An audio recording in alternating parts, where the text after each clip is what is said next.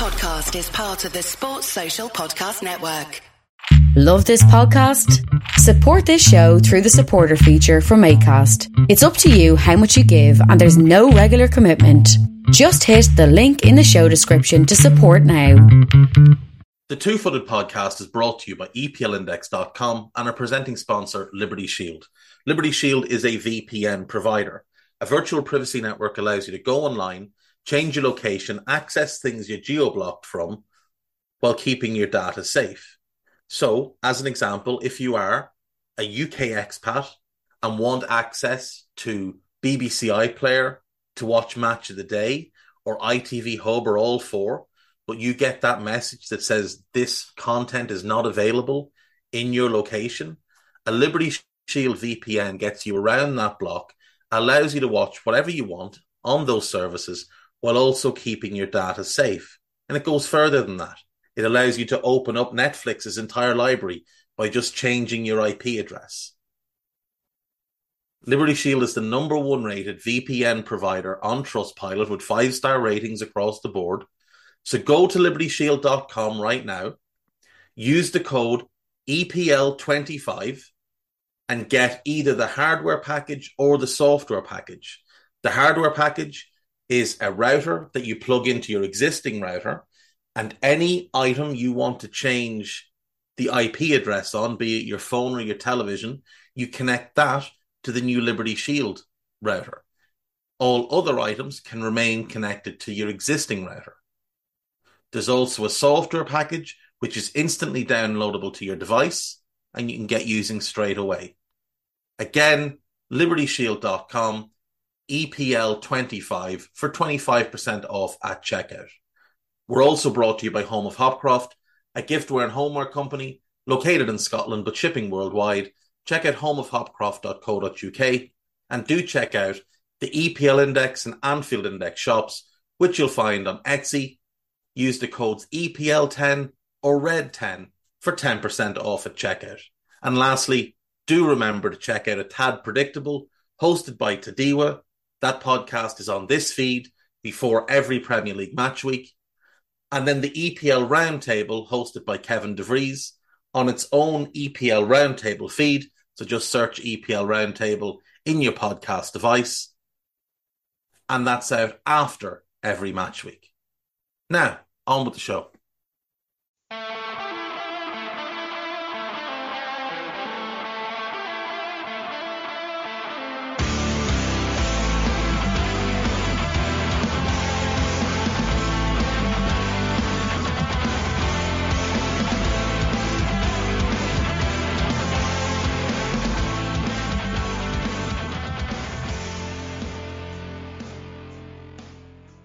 What's good, boys and girls? Two Footed Podcast. Today is Monday. It is the 17th of July. Hope you're all well. Hope you all had a very nice weekend. Right, we are going straight nostalgia once again today. We're looking at the 1999-2000 Premier League season as the world enters the new millennium, as we start the season with all the doom and gloom mongers in the world, largely in America, we must say, but largely in America is the usual when there's doom and gloom, talking about Y2K and how the world is going to collapse and all the computers and robots and everything are going to rise up and kill us all. There's a Premier League season taking place. Now, obviously in 98-99, Manchester United won the treble. Arguably the greatest achievement by any Premier League club. Certainly at that time. I know we've just had Manchester City do it, but I don't think things were as competitive for City as they were for United. It's probably subjective. But we go into this season, 99-2000, and United look unstoppable, frankly. Arsenal, on the other hand, they're in a bit of flux. Arsenal are entering rebuild mode. And it was fairly clear from early that Arsenal were not quite as formidable as they had been. Obviously, in 97-98, Arsenal win the title by a point. 98-99, United win the title by a point. They'd been neck and neck for 2 straight years, but the Arsenal team was ageing and was in need of rebuilding. And in their first 10 games of this season, they would lose 3 games.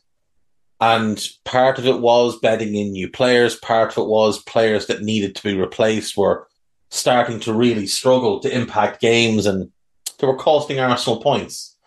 But we'll jump in with the teams that we had this season.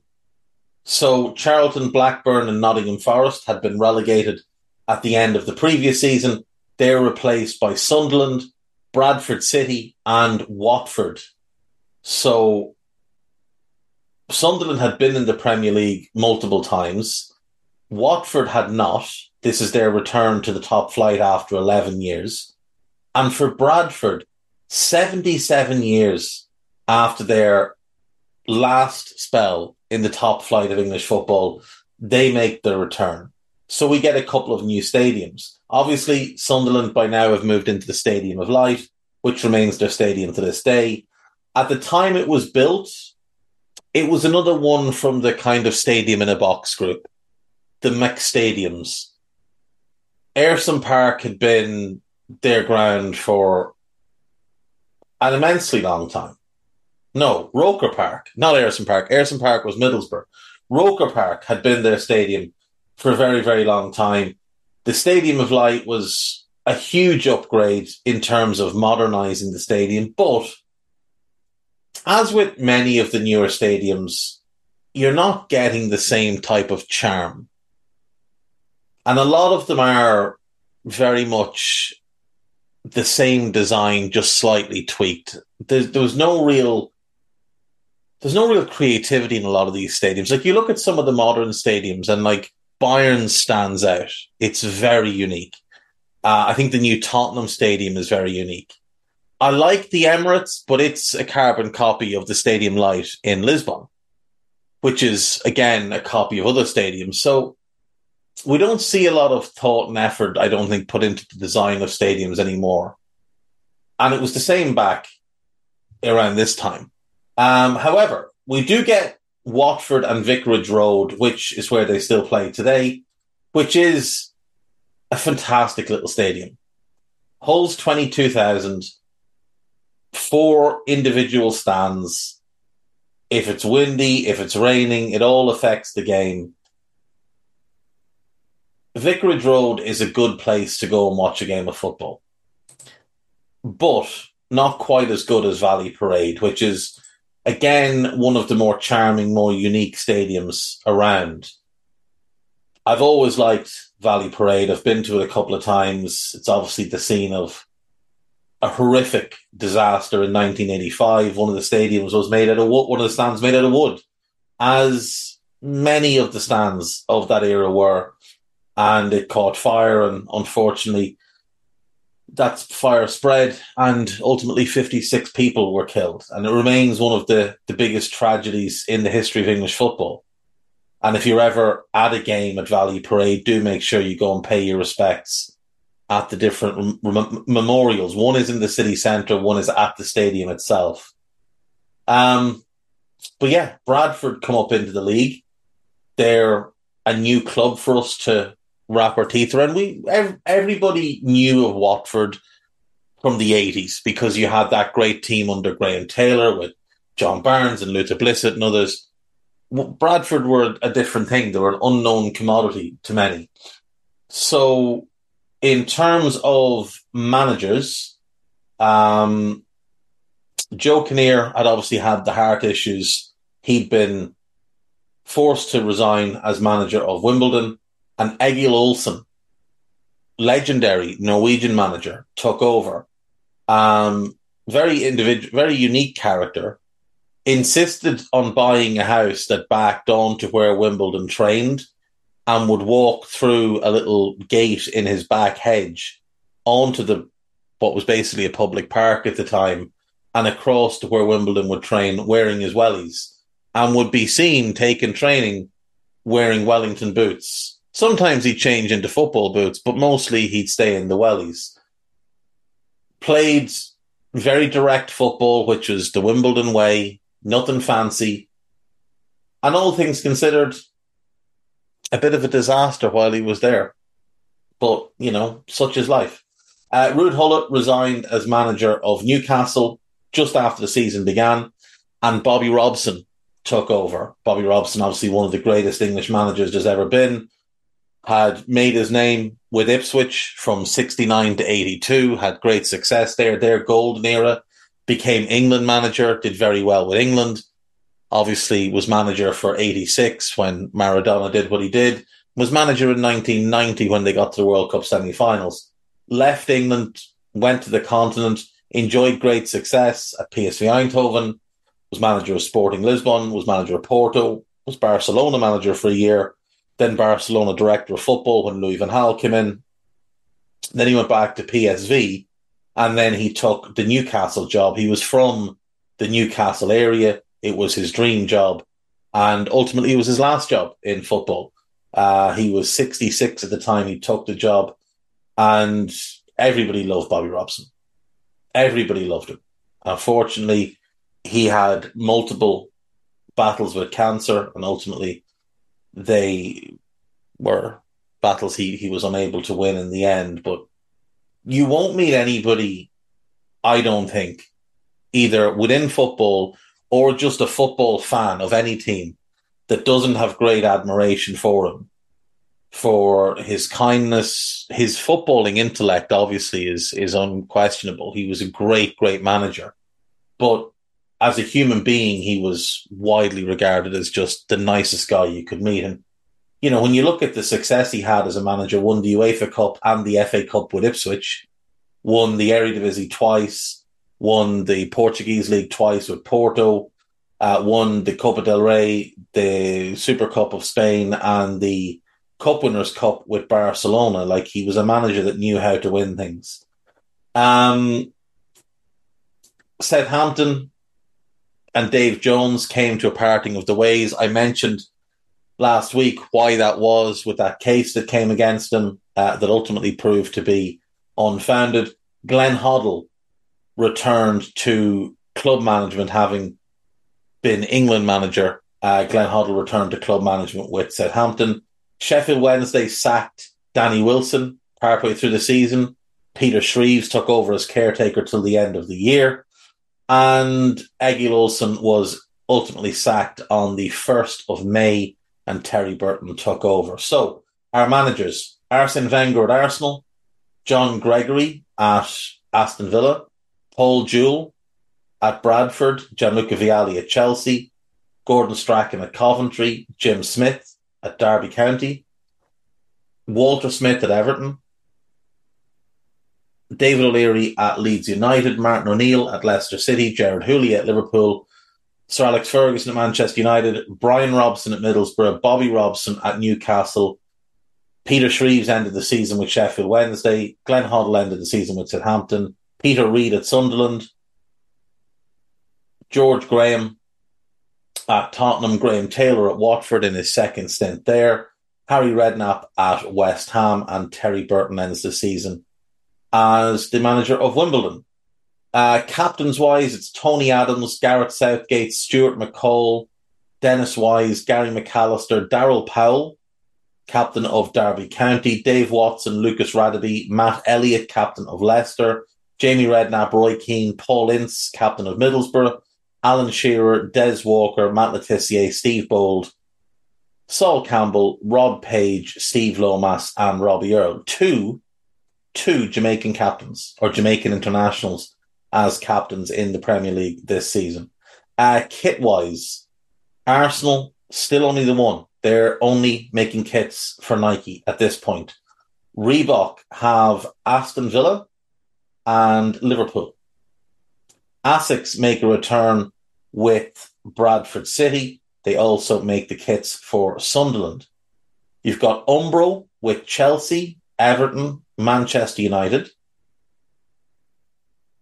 CCFC Garments, which I assume stands for Coventry City Football Club Garments. I assume Coventry were making their own kits this year. Maybe they couldn't find a manufacturer that was offering a decent enough deal, but this is what they had. They had CCFC garments.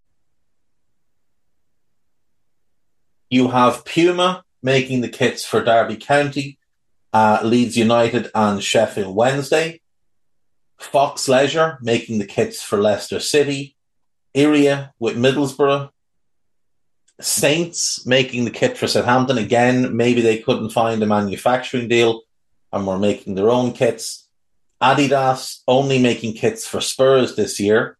Newcastle and Spurs. Le Coq Sportif for Watford, Fila for West Ham, and Lotto for Wimbledon. Arsenal were sponsored by Sega, and they had the Dreamcast logo on their shirt. Aston Villa had LDV Vans. Bradford City had JCT 600, who are a privately owned franchise motor firm that operates throughout Yorkshire, Lincolnshire, Derbyshire, and the North East, with 53 dealerships between Boston and Newcastle. So that's who they are. Chelsea had Autoglass, Coventry had Subaru, Derby had EDS, Everton had 1-1, Leeds had Packard Bell, Leicester had Walker's Crisps, Liverpool had Carlsberg, United still had Sharp, Middlesbrough still had BT Selnet, Newcastle still had Newcastle Brown Ale, Sheffield Wednesday still had Sanderson. Southampton have a new sponsor this year. It's Friends Providence, who are a building society, I think. Sunderland were sponsored by Reg Vardy, Tottenham by Holston, Watford at Phones for You, West Ham still by Doc Martens, and Wimbledon had a new sponsor, a company called Tiny. Tiny Computers was a British computer manufacturing company based in Salford in Surrey. The company went into administration in January 2002 and was subsequently bought out by rival OEM Time Group. So there we are. Transfers. Once again, not in alphabetical order, so apologies, but it is what it is. Chelsea signed Chris Sutton from Blackburn Rovers for huge money at the time. I think it was north of 10 million. They signed Gabriele Ambrosetti from Vicenza. Didier Deschamps, legendary French captain who'd won everything, from Juventus. And Emerson Thome would arrive from Sheffield Wednesday. They also signed Mario Melchiot on what would prove to be one of the worst free transfers of all time. Not the worst, but one of the worst. They also had George Weah in on loan. Sheffield Wednesday signed Gilles de Bilde. They signed Gerald Sebon, who I don't remember. Phil O'Donnell and Simon Donnelly both came down from Celtic on free transfers. Bradford City, David Wetherill and Lee Sharp both arrived from Leeds. Neil Redfern came in from Charlton. Andy Myers, Matt Clark, and a 35-year-old Dean Saunders arrived on free transfers. Watford signed Heider Helgeson. They signed Nordine Vuter, Neil Cox, Richard Johnson, Mark Williams, Dominic Foley, and Charlie Miller. Leicester City, Darren Eadie, who's a good player, and Tim Flowers, who was past his best at this point, but was still a very good goalkeeper. They also brought in Stan Collymore on a free. Wimbledon signed Herman Hreiderson, who was very good and played in England for a long time. Martin Anderson, Walid Badir, Chris Wilmot, Trond Anderson. They signed a bunch of Norwegians, actually. Anderson, Lund, Kjetil Wæler, who I don't remember, and Tor Pedersen, who I don't remember. Coventry City signed Robbie Keane from Wolves in a big money transfer. Also signed Mustafa Hadji, an attacking midfielder, came in from from Deportivo La Coruña. Such an exciting player. Moroccan international. Brilliant dribbler. Really quick feet. Dribbled a lot like Luis Suarez. Looked a little bit awkward with it. It was a bit scruffy, but he was he was unstoppable when he was in full flow. He's the first player that I can remember who observed Ramadan during the season, and it was public knowledge that he was observing Ramadan. Now, there might have been one earlier than him, but he's the first one I remember actually talking about it and talking about how difficult it was.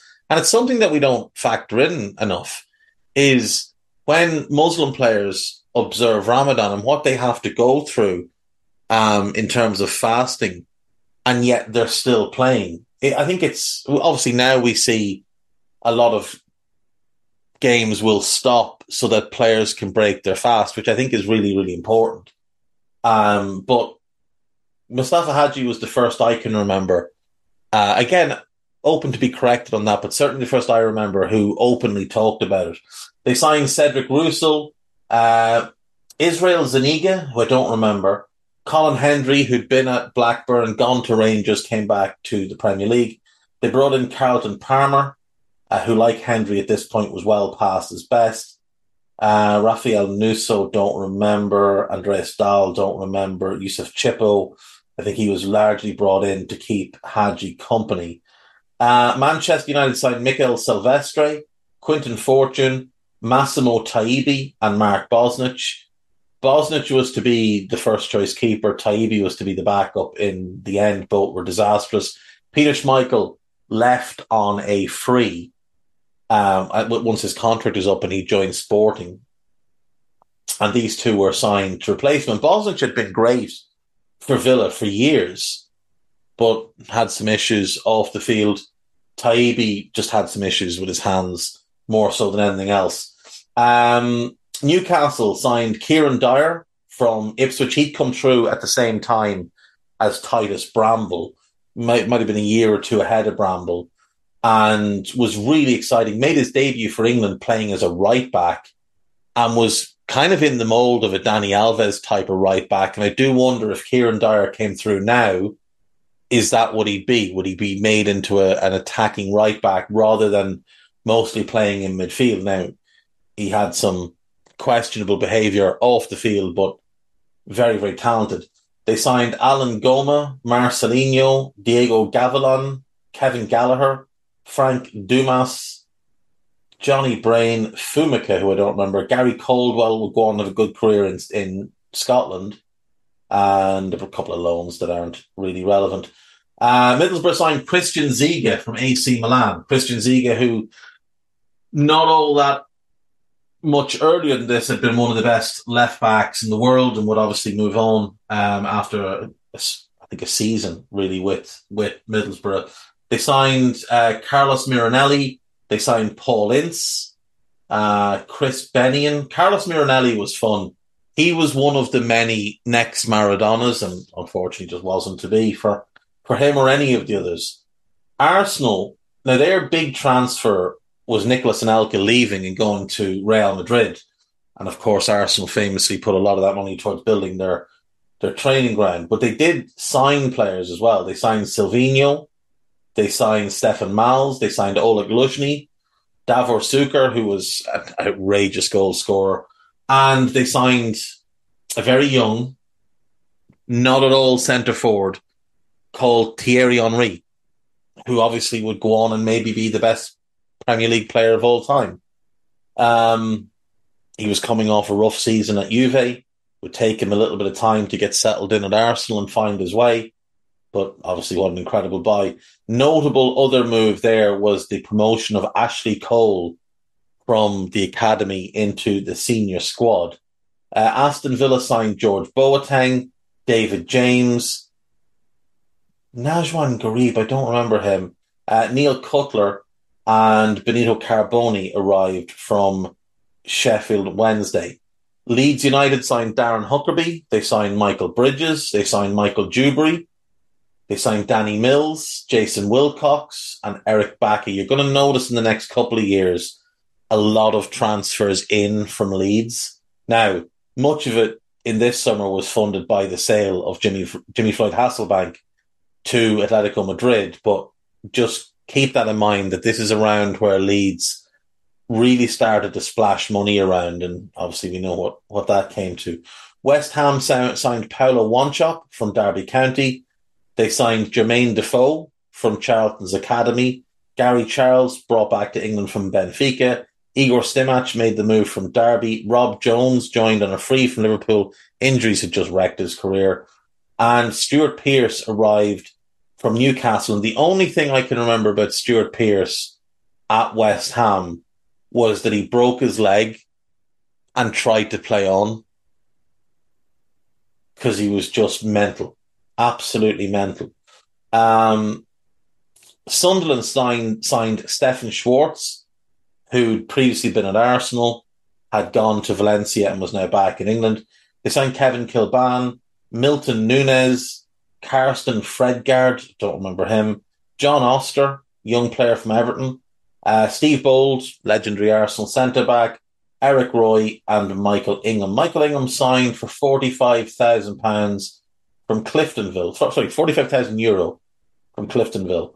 Southampton signed Joe Tessum, Imants Bledeles, don't remember him, Luis Boamorte, Tahar El Khalej, and Trond Sodveld, who, again, I don't remember him at all. They also signed Dean Richards on a free from Wolves. Dean Richards was an outstanding young centre-back when he came through at Wolves, and he just had the worst luck with knee injuries. Spurs signed Chris Perry, who was a 5'8" centre-back, and obviously didn't quite make the grade at Spurs. Ivan Leonardson from Liverpool, William Corsten from Vitus Arnhem, Gary Doherty from Luton, Anthony Gardner from Port Vale, Simon Davies from Peterborough, and Matthew Edrington from Peterborough. Doherty, Davies and Edrington all had pretty good careers. I don't remember much of Anthony Gardner, I have to say. Liverpool signed Emil Heskey. They signed Didi Hamann, Vladi Schmitzer, Sander Westerveld, Stefan Onsho, Titi Camara, Sami Hyypiä and Eric Meyer. Everton signed Kevin Campbell, brought him back to England from Trabzonspor. Abel Xavier arrived in England from PSV Eindhoven. Mark Pembridge came back to the UK from Benfica. I assume Graham Souness was responsible for him being over there. Joe Max Moore, American, came in from New England Revolution. And Mark Hughes joined on a free from Southampton. Derby County signed Seth Johnston from Crewe. Branko Strupper, who I don't remember at all, from Genk. Lee Morris from Sheffield United. That was big money at the time. He didn't work out for them. And Andy Oakes from Hull. They also signed Craig Burley from Celtic. And that is it. That is our transfers. So how does our league table pan out? Manchester United top, 18 points clear of Arsenal. So after 1 point gaps in the previous years, United, who only really had the bit of disturbance in goal, were able to just find a way. They scored 97, conceded 45, which is quite high, but comfortable winners, more than comfortable winners at the top of the Premier League. Arsenal second, Leeds third, Liverpool fourth, Chelsea fifth, Aston Villa sixth, Sunderland in their first season up seventh. Great performance by them. Leicester in eighth, West Ham ninth. Then it goes Tottenham, Newcastle, Borough, Everton, Coventry, Saints, Derby, Bradford City surviving, just about, but surviving. Wimbledon relegated, Sheffield Wednesday relegated, and Watford relegated, unfortunately. Losing Wimbledon was a big blow because they were such a unique team. They were so much fun as a club. They were this ragtag bunch. They didn't have their own stadium. They didn't really have a training ground.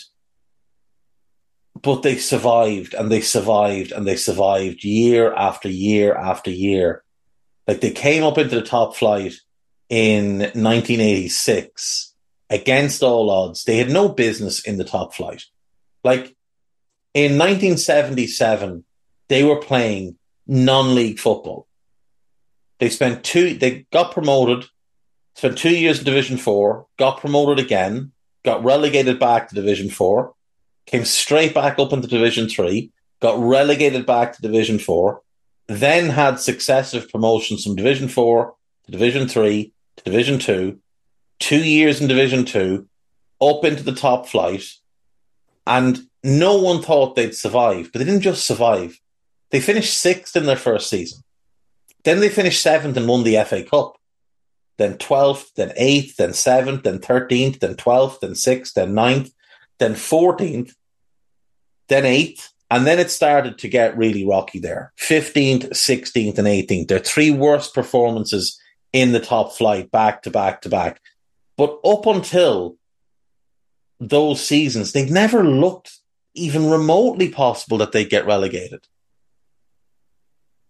And the thing is, they were never back up. They've never been back up since. They played 2 years in Division 1, which we now call the Championship. And then they moved. They moved to Milton Keynes. They had 2 more years as Wimbledon, playing in Milton Keynes. And then they were rebranded as MK Dons. And the name Wimbledon threatened to disappear. But obviously, we now have AFC Wimbledon, who were founded around the time of the move to Milton Keynes, but were playing at the very, very, very bottom of the English football pyramid and had to work and work and work. They started off in the Combined Counties Premier League. And they had to work their way all the way up. They finally got into the Football League after 9 years of graft in non-league. League One is as high as they've been, but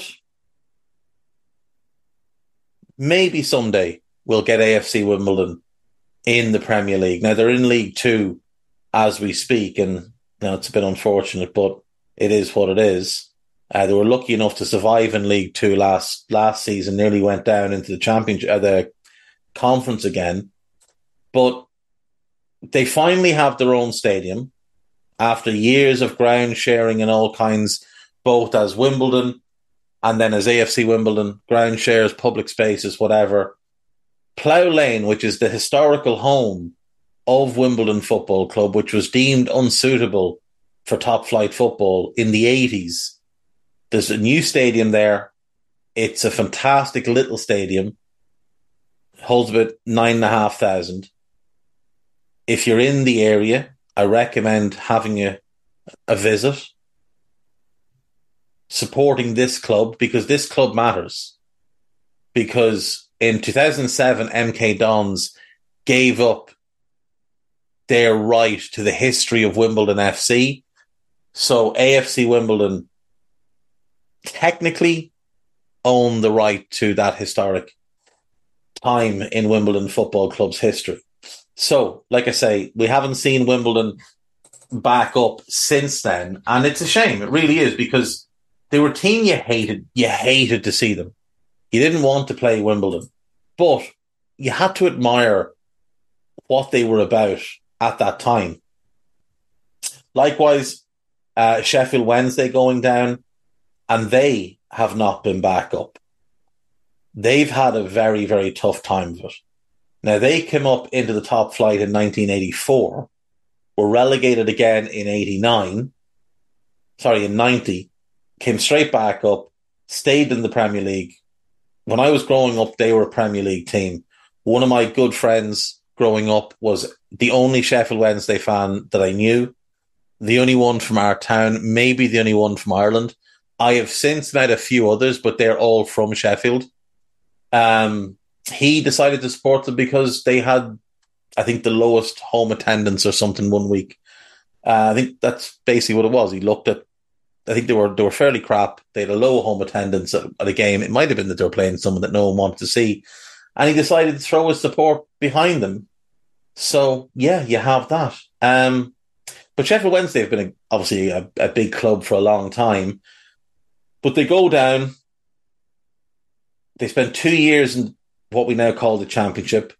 In year 3, they get relegated again into Division 2. They come straight back up into League One, then straight back up again into the Championship. And they've been sort of yo-yoing between League One and the Championship ever since. And they're back in the Championship for next season, having been promoted this past year. And I really do hope that we will see them back in the top flight at some point soon. Don't have any real affinity for either Sheffield club, but I've always just felt more, I don't know, maybe it's because Wednesday were a top flight club all the time when I was a kid and the Blades weren't. But either way, it's a shame to see what happens to these clubs, because Wimbledon got bought out, got moved, basically got forgotten about. Nobody likes MK Dons now. That's basically how things are. And Sheffield Wednesday have just had a bunch of bad owners, and it's just really unfortunate. It's just really unfortunate that these clubs fall into the hands of the wrong people. Top scorers, Kevin Phillips of Sunderland, 30 Premier League goals.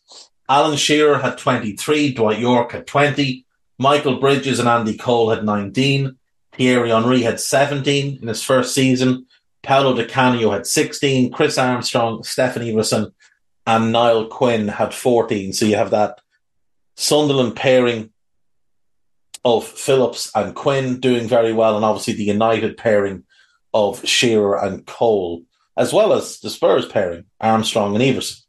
Hat-tricks, Michael Bridges, Andy Cole scored 4 in a game against Newcastle. Kevin Phillips, Alan Shearer scored 5 in an 8-0 win for the Toon over Sheffield Wednesday. Nwankwo Kanu got a hat-trick. Mark Overmars got a hat-trick. Ole Gunnar Solskjaer scored 4, including a perfect hat-trick in a 5-1 over Everton. Nick Barmby scored a hat-trick for Everton. Stan Collymore got a hat-trick for Sunderland. For Leicester against Sunderland. Everson got a hat-trick. York got a hat-trick. Paul Scholes got a hat-trick in a 7-1 win over West Ham. And Dean Windass scored a hat-trick for Bradford against Derby. Top assists, David Beckham and Nobby Solano with 15 each. Di Canio had 13, Giggs had 12, Bergkamp 9, Barmby, Henry, Everson, Yonk and Merson all had 8. Manager of the month, Alex Ferguson in August, Walter Smith in September, Peter Reid October, Martin O'Neill November, Gerard Houllier December, Danny Wilson in January, Bobby Robson in February, Alex Ferguson March and April, and unsurprisingly, Alex Ferguson was voted manager of the season. Player of the month, Robbie Keane in August, Muzzy Izzet in September, Kevin Phillips in October, Sammy Hyypiä in November, Roy Keane in December, Southgate in January, Paul Merson in February, Dwight Yorke in March, and Thierry Henry in April. We had the Premier League Player of the Season was Kevin Phillips. The PFA Player of the Year was Roy Keane. The Football Writers Player of the Year was Roy Keane.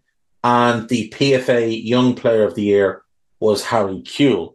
Your PFA Team of the Year, Nigel Martin in goal. Gary Kelly, Jaap Stam, Sammy Hyypiä and Ian Hart as the back four. Beckham, Keane, Vieira and Kewell as the midfield. Andy Cole and Kevin Phillips as the forwards. If you hear strange noises behind me, that is just Molly making noises because she likes to make noises. Molly has to be in the office with me today because she can't be trusted. She has a cut on her tail and will not leave it alone. She's pulling off bandages, so now she's under house arrest and she's not very happy about it. She's got her back turned to me because she's sulking and wants me to know that she's sulking. Anyway, there we go. That is the 99-2000 Premier League season. All in all, not the best season we'd had. Not the worst, but not the best season we'd had. There was some good football played, but it wasn't a competitive season at the top of the league because United were just so far and above the best team. Arsenal, like I said, were rebuilding, coming to the end of the Dixon, Adams, Keown, Winterburn era. David Seaman was aging out. There was the Anelka change. There was a lot going on for the Gunners, but we'll see over the next couple of years they do roar back. In the FA Cup, Chelsea were crowned FA Cup winners, beating Aston Villa 1-0. Roberto Di Matteo, who loves a cup final goal, scoring the only goal of the game. Their team on the day: Ed De Hoy in goal, Mario Melchiot, Marcel Desailly, Frank Leboeuf, and Celestine Babayaro as the back four. Didier Deschamps, Roberto Di Matteo, Dennis Wise, Gus Poyet as the midfield. They played a diamond. Zola and Weah up front. Notable, only one English player. And I think back to when we did the early seasons of the Premier League, and there was very few foreign players. And now you've got a Chelsea team playing an FA Cup final, and of their 16-man squad, there's only 4 English players, and they have a foreign manager. This is the modernisation of English football. Carlo Cudicini, John Terry, John Harley, Jody Morris, and Torre Andre Flo on the bench. Morris and Flo came on for the last couple of minutes to see out the game. For Villa, they had David James in goal, Mark Delaney, Ugo Ekiog, Gareth Southgate, Gareth Barry, and Alan Wright in the back 5. And Ekiog, Southgate, and Barry back 3 is really strong. George Boateng, Paul Merson, and Ian Taylor in midfield. Benito Carboni playing just off Dion Dublin. Peter Enkelman, who's probably best known for allowing a ball to slip under his foot, as the backup goalkeeper. J. Lloyd Samuel, who unfortunately lost his life a few years ago, was a really good fullback to play either side. He was on the bench. Steve Stone, Lee Hendry, and Julian Joachim came on for Ian Taylor, Benito Carboni, and Alan Wright. In the League Cup, Leicester City beat Tranmere Rovers 2-1. 2 goals in the game from Matt Elliott, the captain and centre-back, 29 and 81. The game had been 1-1. David Kelly scored on 77 to give Tranmere hope of what would have been a massive, massive upset.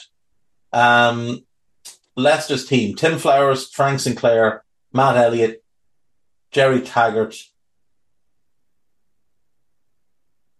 Back 3. Robbie Savage, right wing back. Steve Guppy, left wing back. Muzzy Izzet, Neil Lennon, and Stephen Oakes as the midfield 3. Heskey and Tony Cotty up front. Liverpool would buy Heskey shortly after this. Peggy Erfick said Phil Gilchrist, Theodoros Zacharakis, Andy Impey, and Ian Marshall on the bench.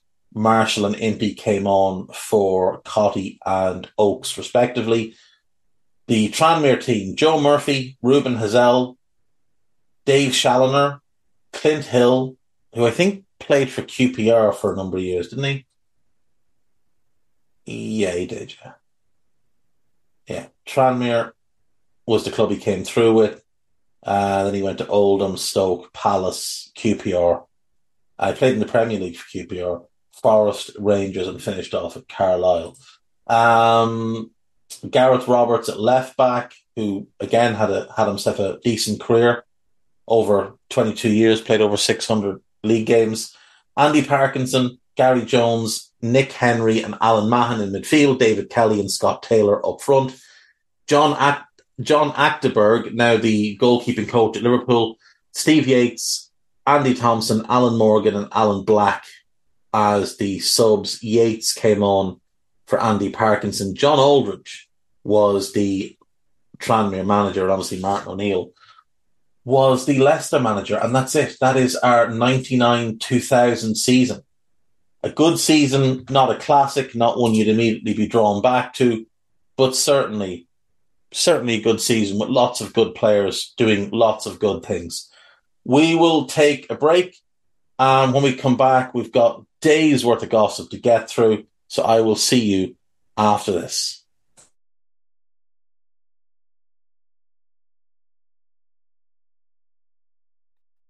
Right, welcome back. So, news-wise over the weekend, obviously the big news was that Arsenal finally unveiled Declan Rice. They were finally able to find the financing to afford the more significant upfront payment than what they initially had hoped to pay. And it all kind of went off as a bit of a damn squib because no one really cared, because it had already been so long. Everybody knew it was happening. Obviously, Arsenal fans cared, and that's the only group that really matter here is the Arsenal fans. But just on a general scale, given the fee, there wasn't nearly as much pomp and circumstance around it as you would expect for a £105 million transfer, the most expensive English player of all time. Now, Jude Bellingham potentially will pass that if he hits his add-ons at Real, but for now, it's Declan Rice, second most expensive transfer in Premier League history after Enzo Fernandez. The list of the top 10 most expensive Premier League transfers doesn't make good reading, and certainly doesn't make good reading if you're a Manchester United fan, because names like Anthony, Maguire, Pogba, Lukaku, Sancho is just outside the top 10, I think. If he's in it, it's even worse for them. But yeah, none of them really a success. Bayern Munich are growing more confident of buying Harry Kane, is the latest reports on that one. And there's talk that Juve would be willing to sell Dusan Vlahovic. And I do wonder if Spurs might just be better off selling Kane, get 80 million, turn around, buy Vlahovic. You'd probably get him for 65 and then put that 15 million towards something else. Vlahovic is not as good as Kane, but he'll get you a load of goals. He really will get you a load of goals. So that's maybe one to keep an eye on. Manchester United are on the brink of a deal for Andre Onana, fee believed to be around £46 million, which I think would make him the third most expensive keeper of all time after Kepa and Alisson Becker. I think it's an overpay. He's very good with his feet, but he is error prone, and he's not a great shot stopper. He's not great on crosses. He's not great in terms of concentration. Brilliant business for Inter, though. They got him for free last summer, so they'll be very, very happy. On the topic of Manchester United, Harry Maguire has officially been stripped of the captaincy and has posted on social media that while he's upset and not happy about the decision, he does accept it. I would imagine the next step is Harry Kane leaving Manchester United. I don't know that they'll get much of a fee for him. I certainly don't think the 50 million that they want is going to come through. If it does, then it needs investigating, because he has been poor since joining them. Dreadful the last 2 seasons. And really and truly, if you're buying Harry Maguire rather, you can only really play one way, which is a nice deep block with your midfield sat right in front. Do that and you can have success for them. The problem is the teams that do that can't really afford Harry Maguire. And if they can just about scrape the fee together, even say at 35, 40 million, they can't afford the wages he's on now, which means United will have to make up the contract. So, interesting one to watch over the next few days. Let's keep going. Paris Saint-Germain. So we're into the gossip then. Paris Saint-Germain are attempting to hijack Bayern's bid for Harry Kane. I don't think Harry Kane would go there. I really don't think he would go to PSG.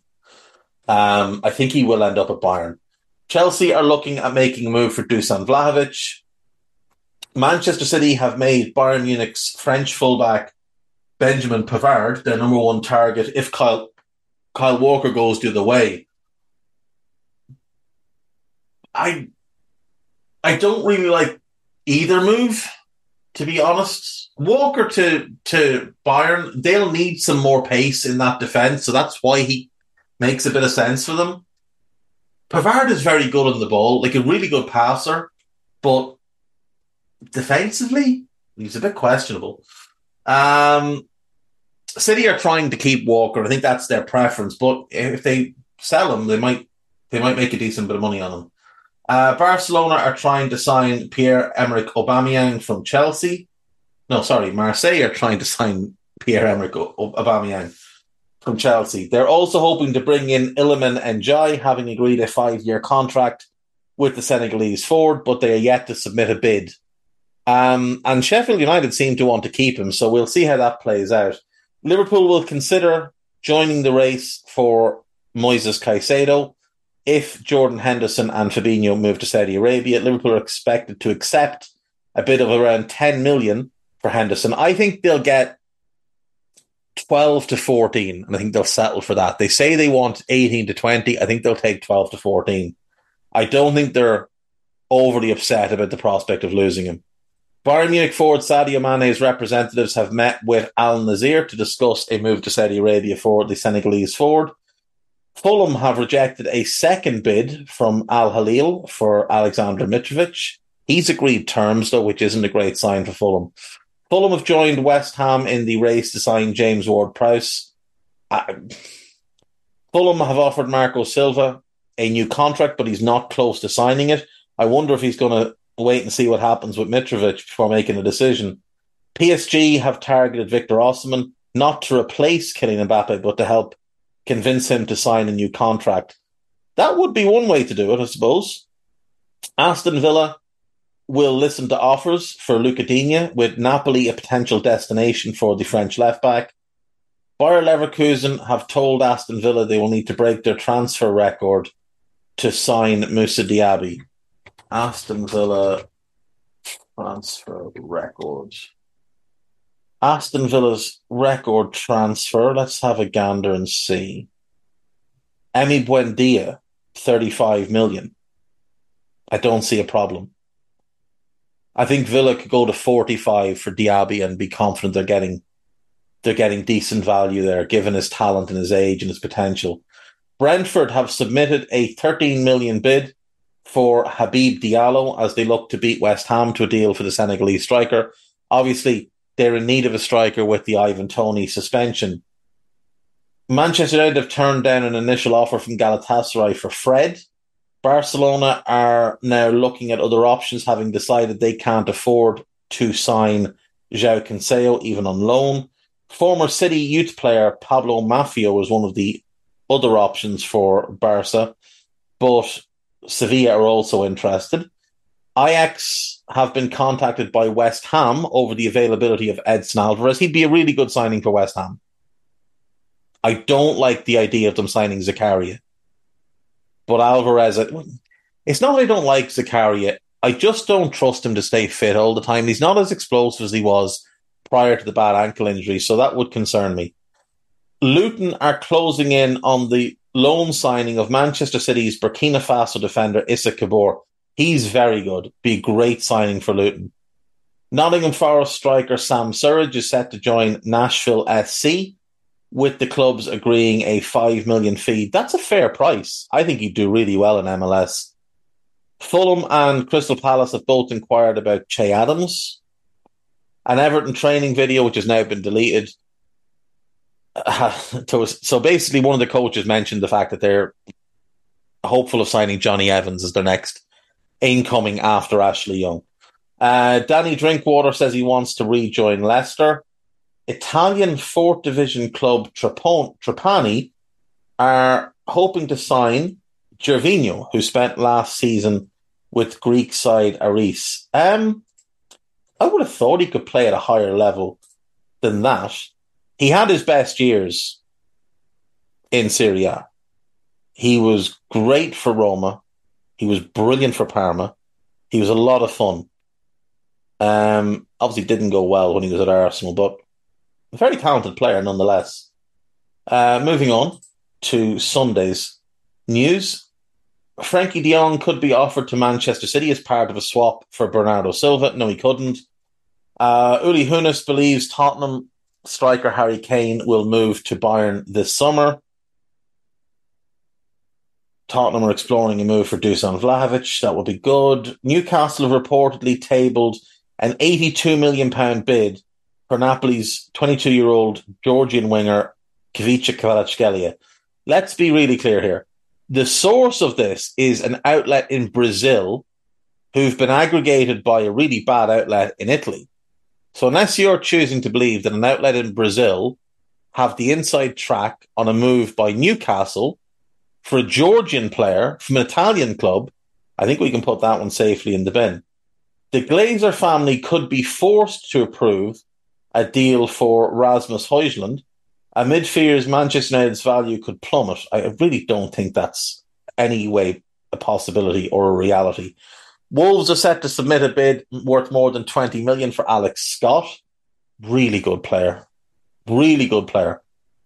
Liverpool captain Jordan Henderson has agreed personal terms with Al Ettifaq. Pierre-Emerick Aubameyang is ready to move to Marseille.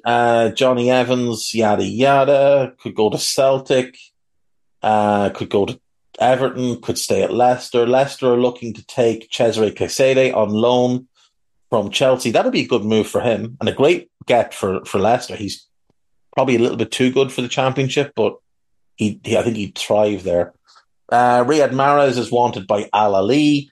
Alan St-Maximin has also been approached by Al Ahly. That's a little bit spooky given that Al Ahly are owned by the PIF, as are Newcastle. So a little bit of sports washing and money laundering going on, it would seem. Chelsea and Belgium striker Romelu Lukaku will now not join Inter Milan and will either join Juventus or Saudi Arabia, or a club in Saudi Arabia. The Juventus deal, if they sell Vlahovic to bring in Lukaku, he will score goals. There's no question he'll score goals in Serie A. But I think it's a downgrade. And he's 7 years older, 6 years older. But you should make a decent amount of money.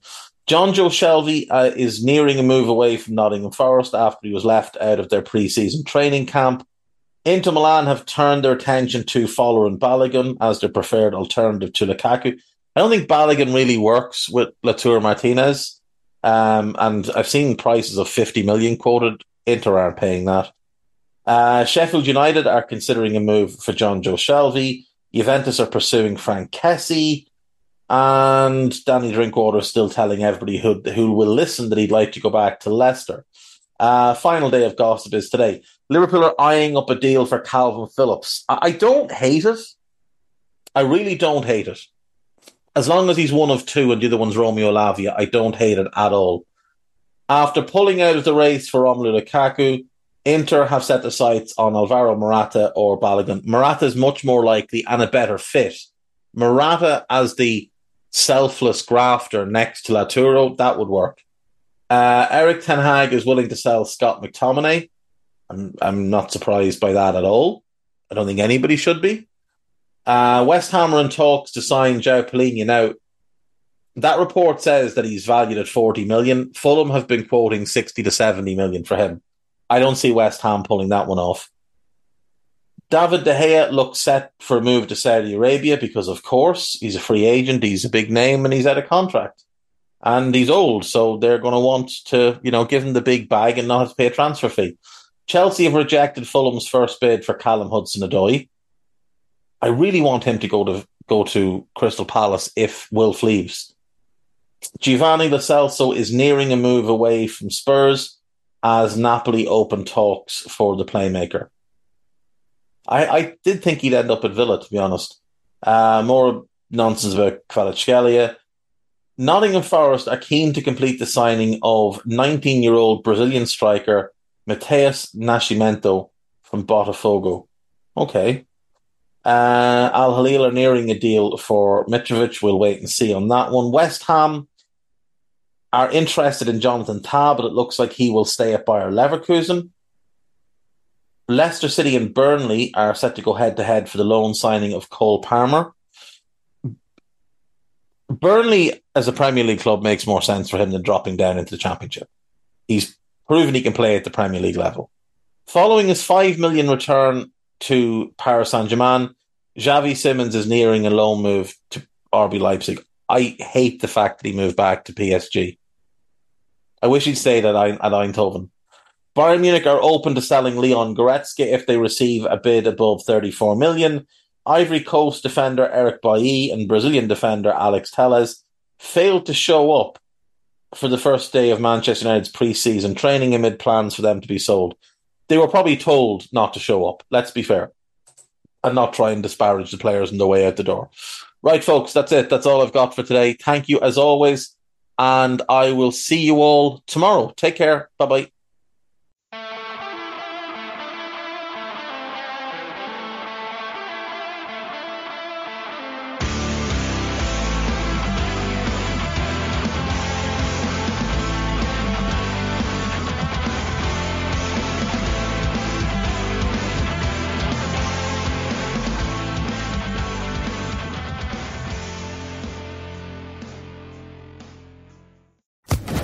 Social Podcast Network.